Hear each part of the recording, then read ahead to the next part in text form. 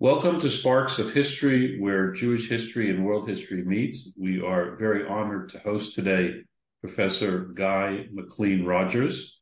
Professor Rogers holds a magna cum laude BA degree in classics and political science from the University of Pennsylvania. Professor Rogers earned a first-class honors BA degree in ancient history from the University College London, and holds a PhD in classics from Princeton University.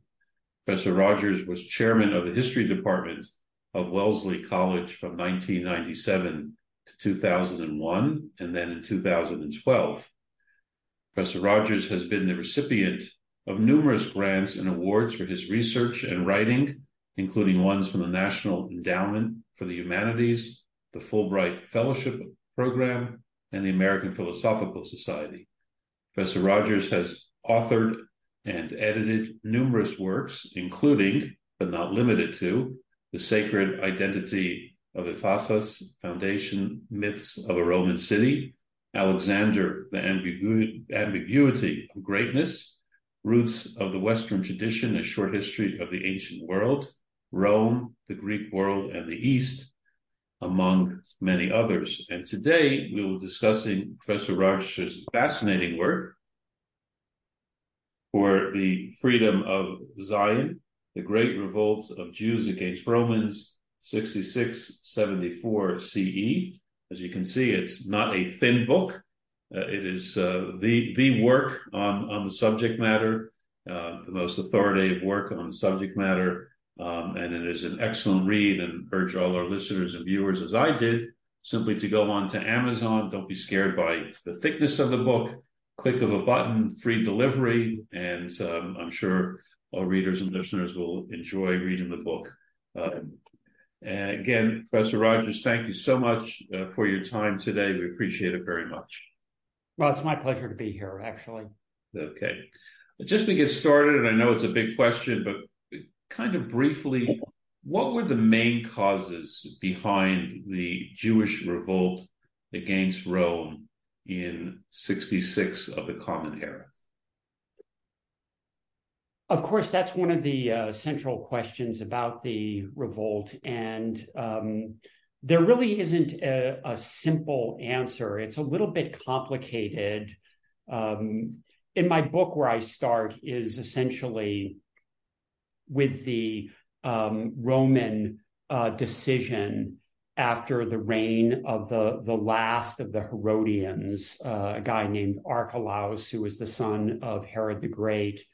In 6 CE, the Romans decided to send out a governor to Judea with the title of prefect or praefectus. The man's name was Coponius, and at the same time, they decided to take a census there and to obviously follow it up with the imposition of taxes on the population. And in response to that, there was a kind of mini rebellion led by a guy named Judas, who was from the Galilee. And it's pretty clear from the works of Josephus that the revolt that Judas tried to inspire was a kind of nationalistic revolt. Really, Judas seemed to have the idea that it was impossible for Jews to submit to Roman rule, especially if it involved a census. And so actually, he had a lot of followers, but the revolt was suppressed. And so from about 6 to 41 CE, there were these governors called prefects who had a small staff and local auxiliary soldiers under their command to keep order. The most famous of the prefects, of course, was the famous or infamous Pontius Pilate. Pilate, of course, is most well known for given the order for the execution of Jesus or Yeshua. But in fact, he also almost managed to stir up a rebellion of Jews by repeatedly, for some reason, which is hard to fathom, trying to introduce into Jerusalem graven images. So I think that although overall the record of the prefix was pretty mixed, there wasn't a clear path from 6 to the eventual revolt. There were some intervening events. After 41, the Romans decided that they would try another kind of client king. So they basically installed the grandson of Herod, a guy named Agrippa I, as king of Judea and some other territories. And for 3 years, that worked pretty well, but he died somewhat unexpectedly in 44. And the Romans turned around and brought Judea back into the provincial administration, sending out a governor with a different title. The name of the governors after 44 were procurators.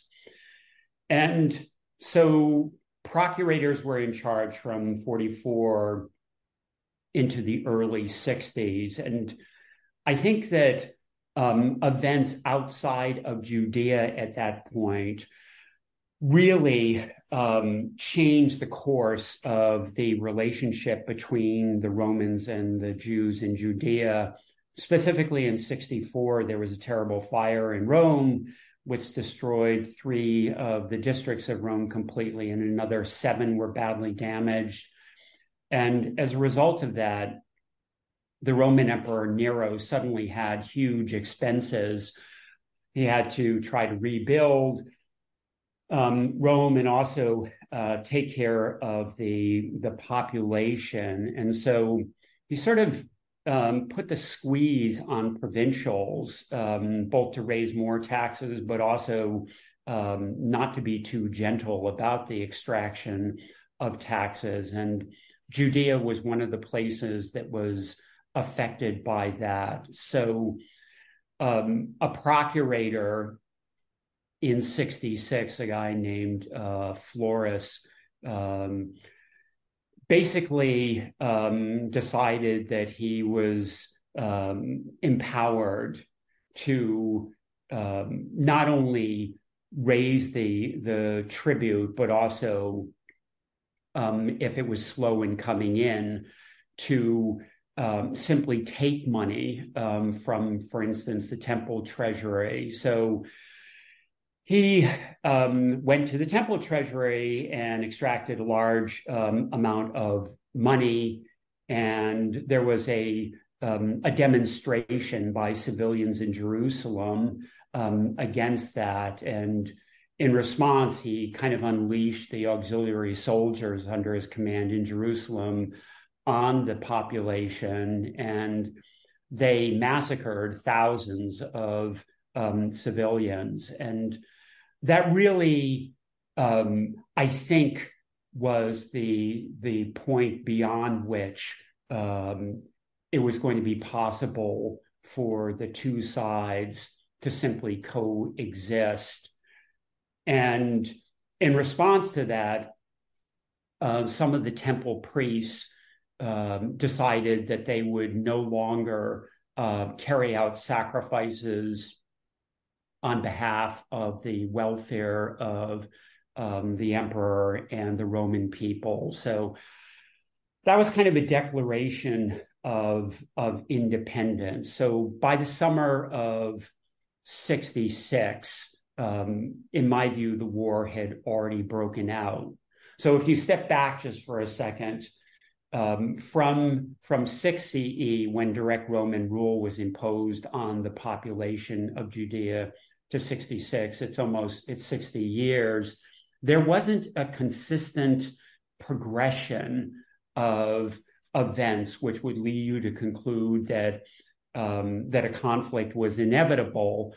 But there definitely were points on that road which kind of, I think, pushed people over, some Jews over into the rejectionist camp, and eventually with the the outbreak of violence in Jerusalem in '66, we reach a point when a war was probably inevitable.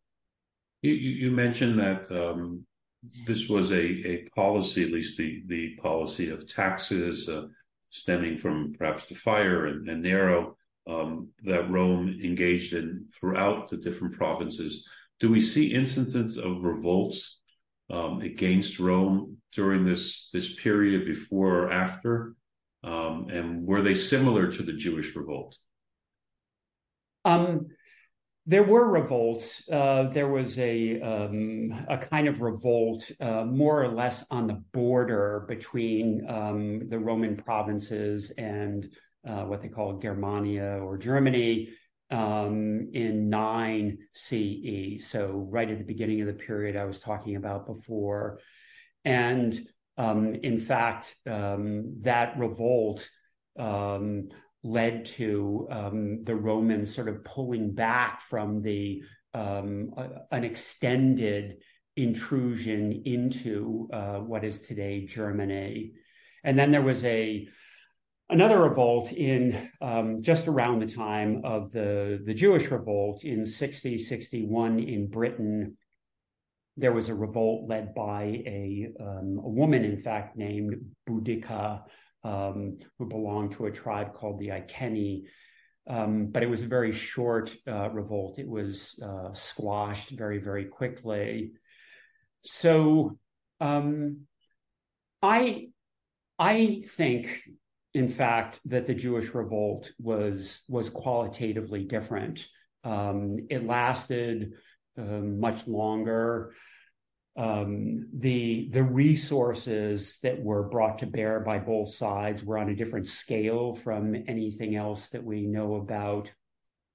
But the most important thing, and what I would really stress, is that this revolt from 66 to 73 or 74, for at least some of the people who were involved in it, was a nationalist revolt, a serious attempt to, in some sense, leave the Roman Empire.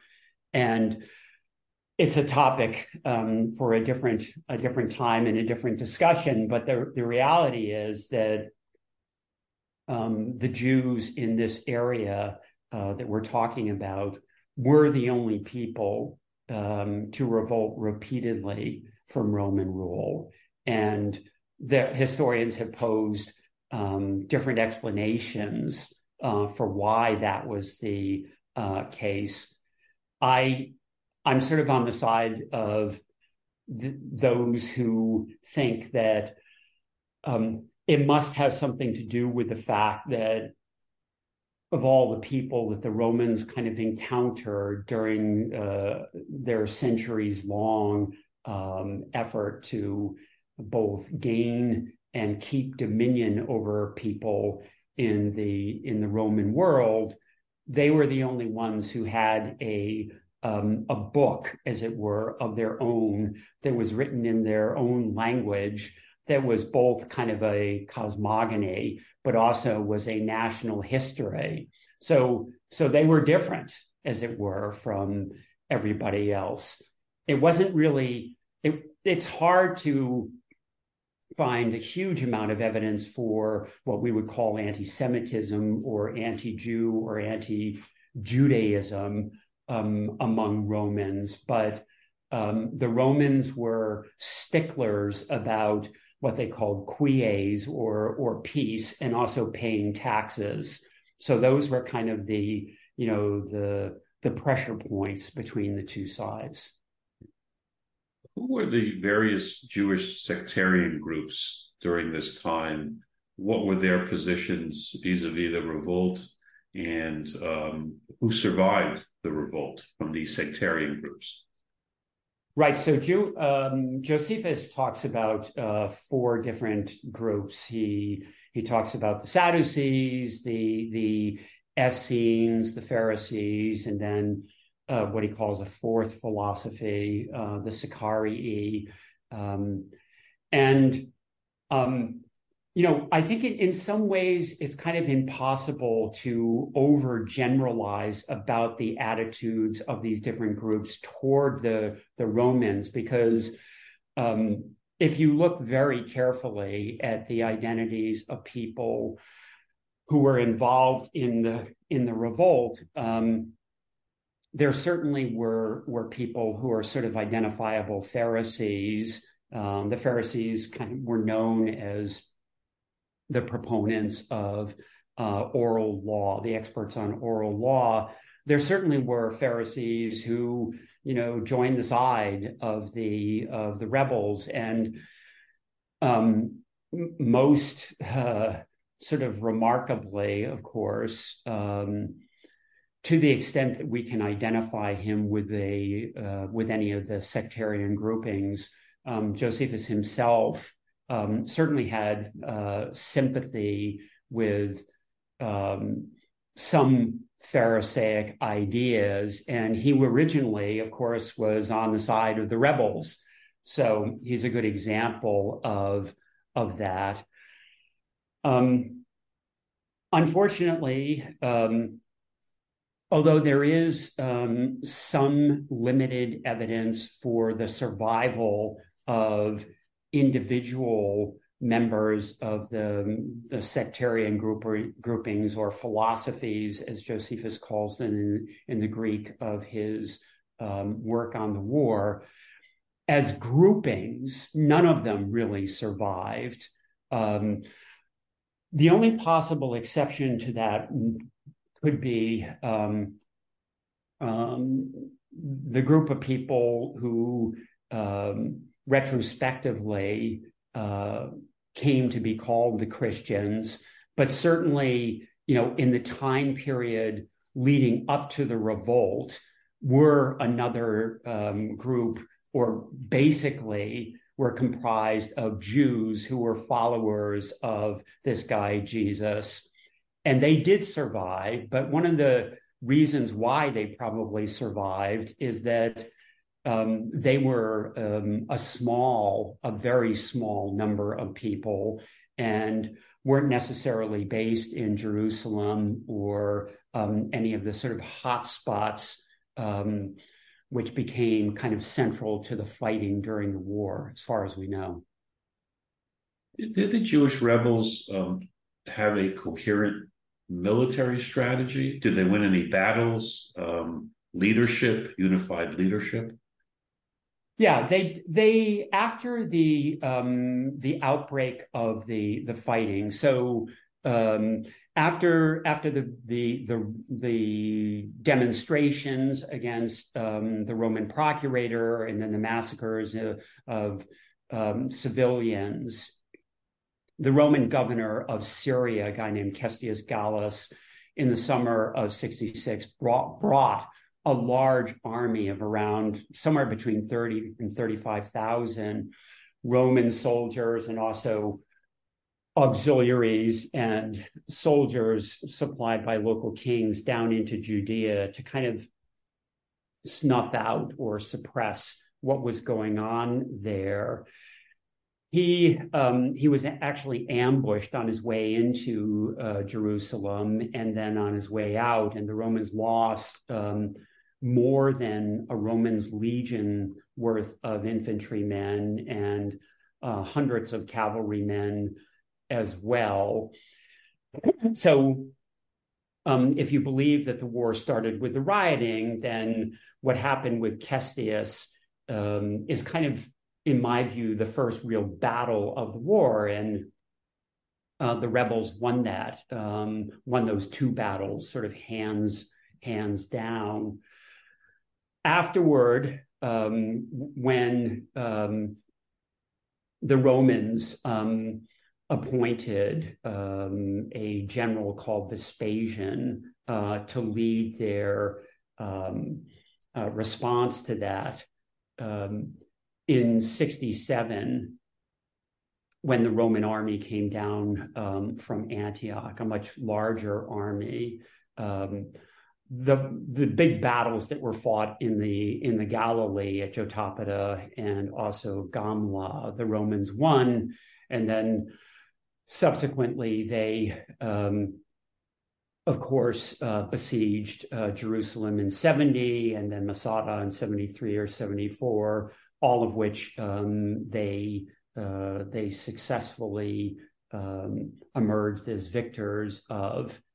So in my book, what I try to do is I try to assess why that was the case. And we know that after the initial successes in 66, that the leadership of the rebellion in Jerusalem did establish an organization for the defense of both Judea and the Galilee. They appointed generals, including Josephus, who was given the job of organizing the defense of the Galilee and also Gamla, and various other leaders in other places as well.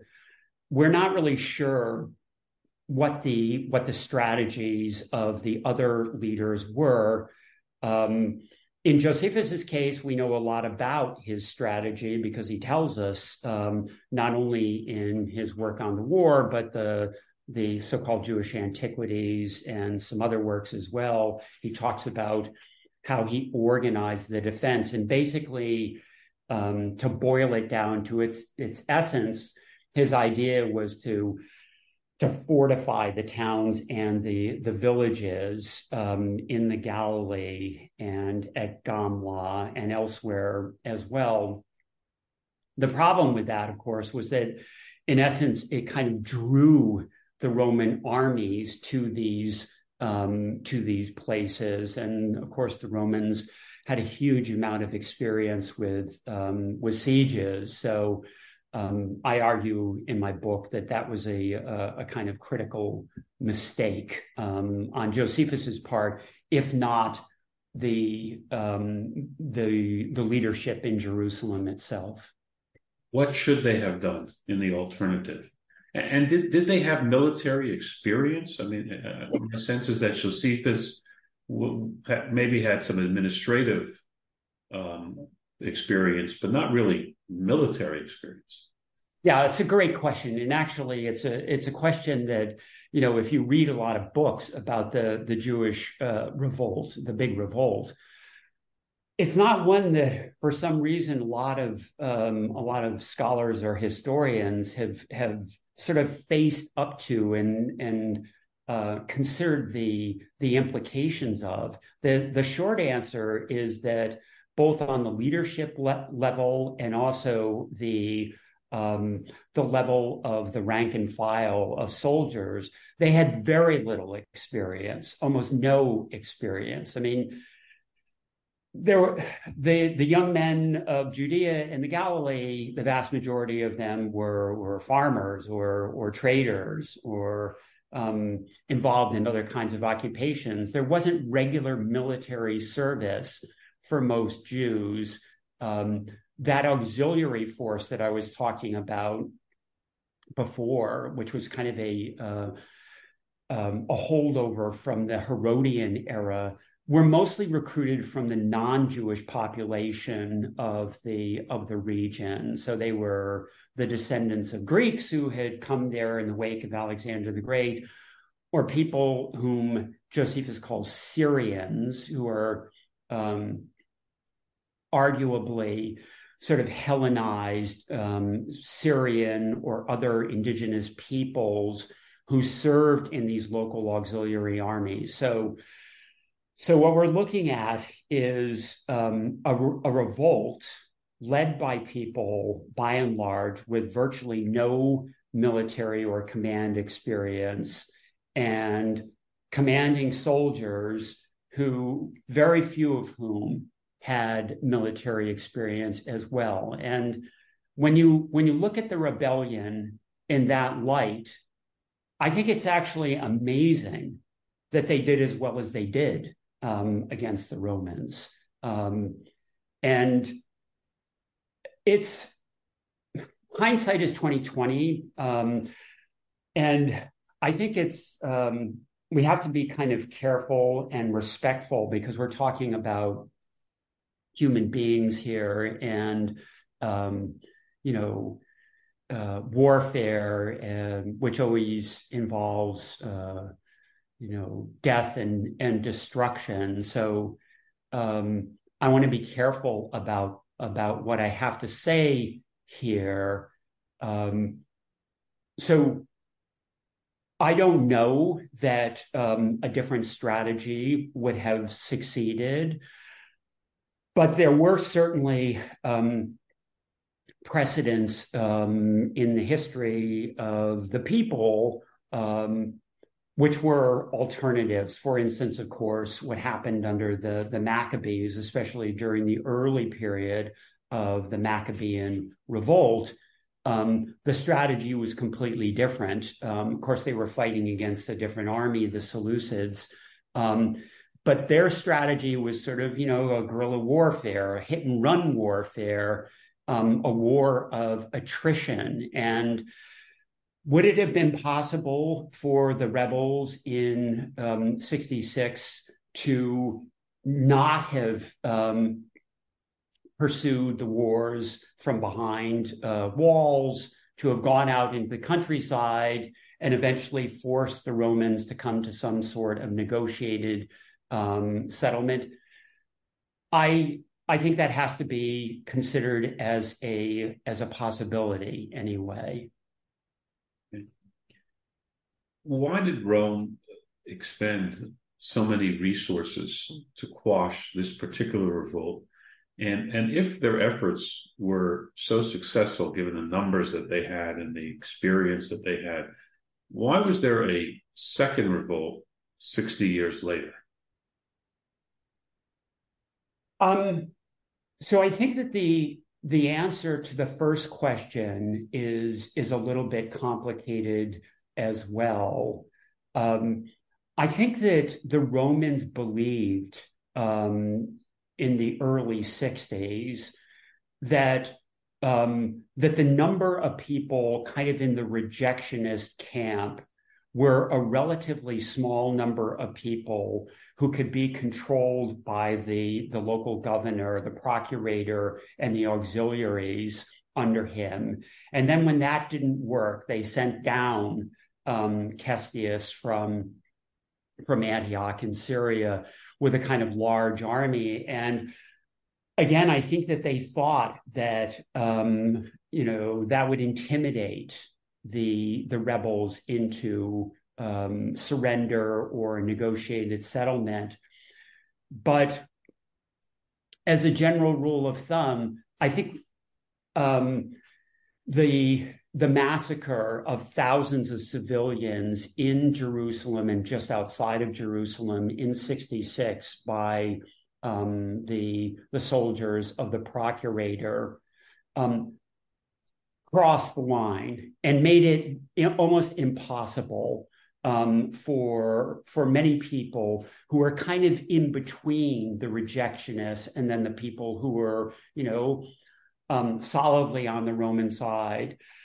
It made it impossible for them to stay where they were. And when I've talked about this before in other contexts, I've just asked people to think about what the consequences of those massacres really were, because of course these are men, women, and children that lots of people would have been related to, brothers and sisters and mothers and fathers. And so I think that that was really the event that kind of that set it all off. And afterward, it was difficult for people to go back. And when when they roughed up the army of Cestius Gallus, then the prestige of the Emperor Nero himself was in play.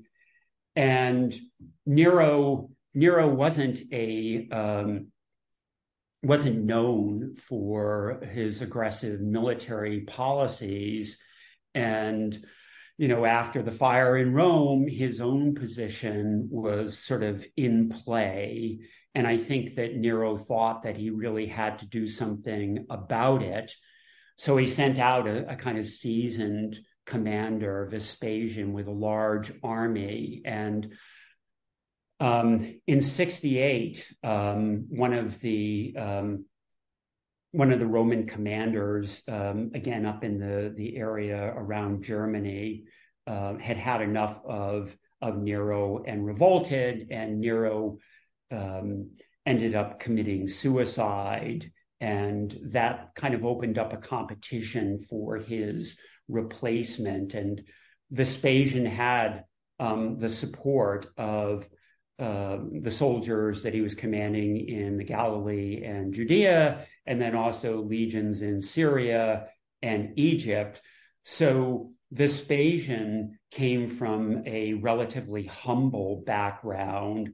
So, winning the war against the rebellious Jews became kind of the justification for Vespasian and his family to sort of grab at the throne in Rome.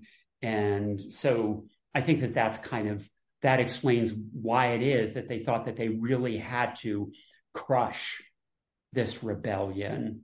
And finally, this was a rebellion that took place within an area that nominally the Romans claimed to control. The other rebellions, the rebellions that I was talking about before, were sort of close to the periphery. People from outside of the Roman Empire, the Romans weren't as concerned about that, but a successful nationalist rebellion from within the borders of the Roman Empire were probably a different story. And the second part of the question, if they were so successful and used so many resources, why 60 years later do we see another revolt? The reason I think for that is that the Romans were not as successful in suppressing this revolt as they believed. Vespasian and his sons who succeeded him, Titus and Domitian, thought that when they had destroyed the temple and eradicated the sacrificial part of the religion from their point of view, that essentially that was the end of the story, that this was over. But what I argue in my book is that, unsurprisingly, they didn't get, as it were, kind of the essence of this other way of understanding history and the world, which was based on, as I said before, a book. And that's something that I believe that other people who have written about the Jewish revolt have not really appreciated in a satisfactory way that book with the hundreds of commandments, with the history, was something really unique. So another factor I would want to add is that, the destruction of the Second Temple was a precedented event. It was a terrible event. But but it was precedented because, of course, the first temple had also been destroyed. So I think that the Romans misjudged the significance of their victory over the Jews and the siege of Jerusalem. They did not snuff out this nationalist ideology. So inevitably that led, especially because after 66, after 70, the Romans went out of their way to kind of militarize Judea, and that only aggravated relations. So, okay. Aside from Josephus, who was, of course, an incredible source of information for that period, are there any other historical accounts of the Great Revolt? What are they? How do they present the Great Revolt? Right. There's nobody like Josephus, in fact. And actually, there's nobody like Josephus, of course, about this revolt, but there's nobody like Josephus about any other province in the Roman Empire during the first century. So if people slog through my book, I think that they'll find a lot of places where I try to use the information that Josephus gives us, but in a critical way. That said, there is no other source for a province in the Roman Empire during the early Roman Empire that gives us so much information and in so much depth as Josephus, period. So he's unique. And because in both the Jewish War and also the Antiquities, he provides information which in some cases is contradictory or sort of changes his story a little bit, he can be a difficult source to use. There are a couple of Roman sources which provide information about the revolt from the Roman point of view, including the late first century, early second century Roman historian Tacitus, and then a third century Roman historian called Cassius Dio. But these are adding some details about the revolt. They don't fundamentally change the story of the revolt. So for instance, we were talking before about the major battles of the revolt, the siege of Jotapata that Josephus was in charge of the defense of, and then Gamla, which he witnessed, and then Jerusalem, which he also witnessed in 70. We would know very, very little about what went on in those places. We would have archaeological evidence, but material evidence doesn't speak for itself. It has to be made to speak. And so what we try to do, of course, is to use all the evidence that we have. So Josephus is indispensable, no question about it.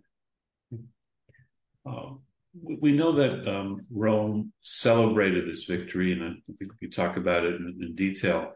How do they celebrate the victory?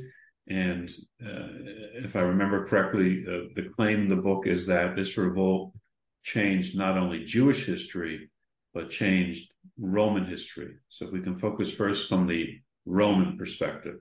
How do they celebrate it? And why do you claim that it changed Roman history? Right. So actually, in the immediate aftermath of the siege and conquest of Jerusalem in 70, a year later, Vespasian and Titus were granted a triumph in Rome by the Senate and the people. So what that involved was a kind of procession going around the streets of Rome, and there were precedents for these triumphal processions going back into the Roman Republican period. So that involved,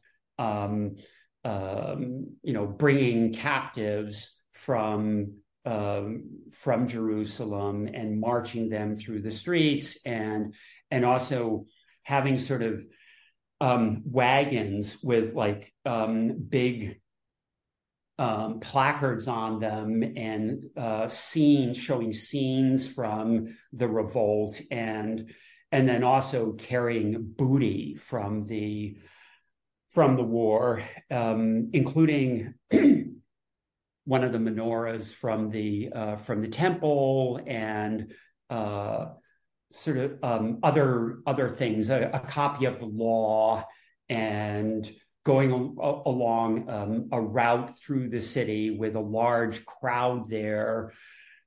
And at the end of it, in a sort of ghastly scene in Roman practice, executing one of the leaders of the revolt, a guy named Simon,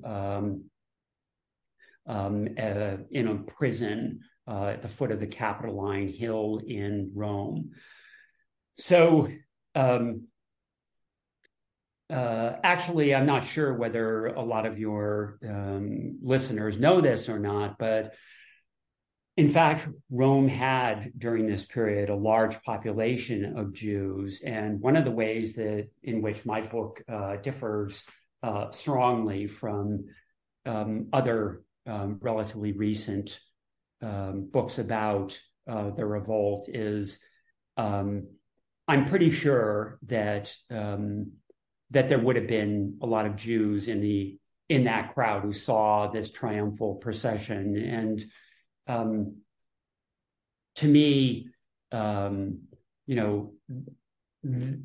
was a very significant event in Jewish history, and not a happy one.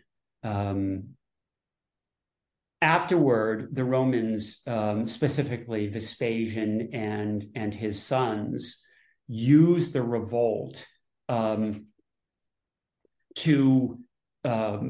propagandize the legitimation of their dynasty. And so they embarked upon a building program in Rome. The first thing that they completed was a so-called Temple of Peace, in which some of the temple treasures were brought and then displayed, along with other artworks from around the Roman Empire. And then two other monuments, which don't really come across the radar of people very often as being related to the revolt, but are incredibly significant. Of course, the Colosseum in Rome, or what's called the Colosseum, originally was called the Flavian Amphitheater. And we happen to know from an inscription which was restored by a classical scholar, which shows that the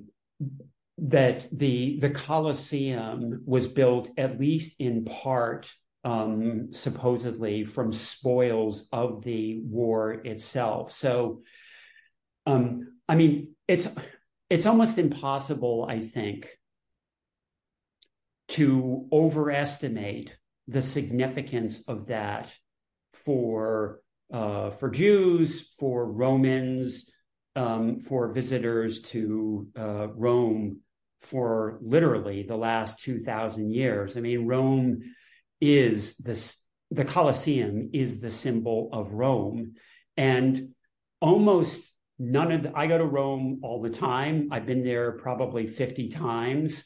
Very few of the millions of people who go to the Colosseum understand that that is a victory monument over the Jews. That was its original purpose, is to celebrate the victory of the Flavian dynasty over the Jews in this war. It was built, as I say, at least in part, using the treasures from Judea. And then in the Circus Maximus, another very famous monument, a few years after the dedication of the Flavian Amphitheater, there was a triumphal arch put up, not the Arch of Titus in the Roman Forum, but a much bigger arch at the Circus Maximus. And there was an inscription there, which was lost, but it was copied. And so we know what it said, which claimed that Titus had been the first ever to conquer Jerusalem, which was a lie. Jerusalem had been conquered several times before. But obviously, the Circus Maximus was a monument that was visited by millions of people in the ancient world who saw that inscription. So this war and its outcome was used to remind the Roman population and to visitors for centuries, really, of this great triumph over the rebellious Jews, and with all of the consequences. So I think that this really changed relations between Romans and Jews, if not permanently, then definitely for hundreds of years, especially for the worse. So it's an unfortunate chapter, and kind of one of those turning point chapters in history. From the perspective of, as you said, we're almost 2,000 years from the event, from the great Jewish revolt, and we're sitting now in 2023. We here in Israel just celebrated the 75th anniversary of the modern state of Israel. As a historian, as a scholar, how do you view the more recent events from the prism of 2,000 years ago?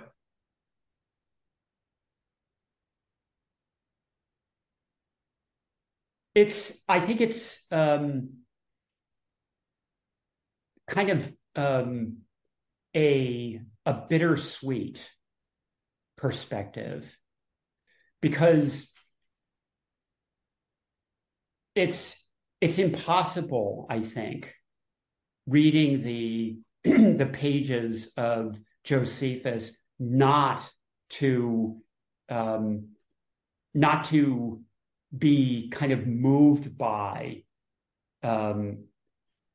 what a terrible series of events he's describing. And one of the things that I try to do in my book is to in my own kind of small way to personalize this story in the same way. For instance, if you go to Yad Vashem and you see the exhibitions, which are focused on the stories of individuals, so that their lives and what happened to them are not lost to history.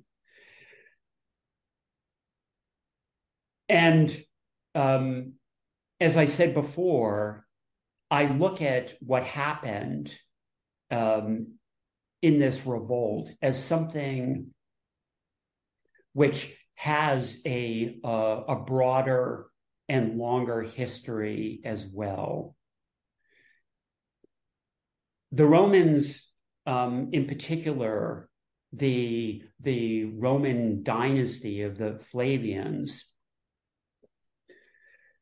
claim to have won that war comprehensively, and they propagandized that victory. And Josephus, to the extent that he was somebody who understood both the context within which the revolt had broken out, because he was a participant in it and was on the side of the rebels, but then also went over to the Roman side.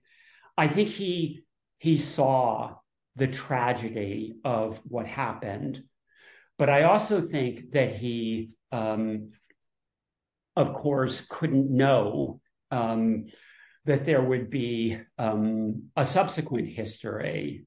And, you know, as I kind of walk around Israel and see what's happened there, you know, I think a different interpretation of the long-term effects of all of this is possible. And that's why at the very end of my book, I focus on the significance of the book and the words of the book, and how that has made it possible for a tradition, which is the only one really that we have that is active from the ancient world into the modern world, is still alive and vibrant. So I see the arc of all of this a little bit differently, I think, than other scholars who have written about it.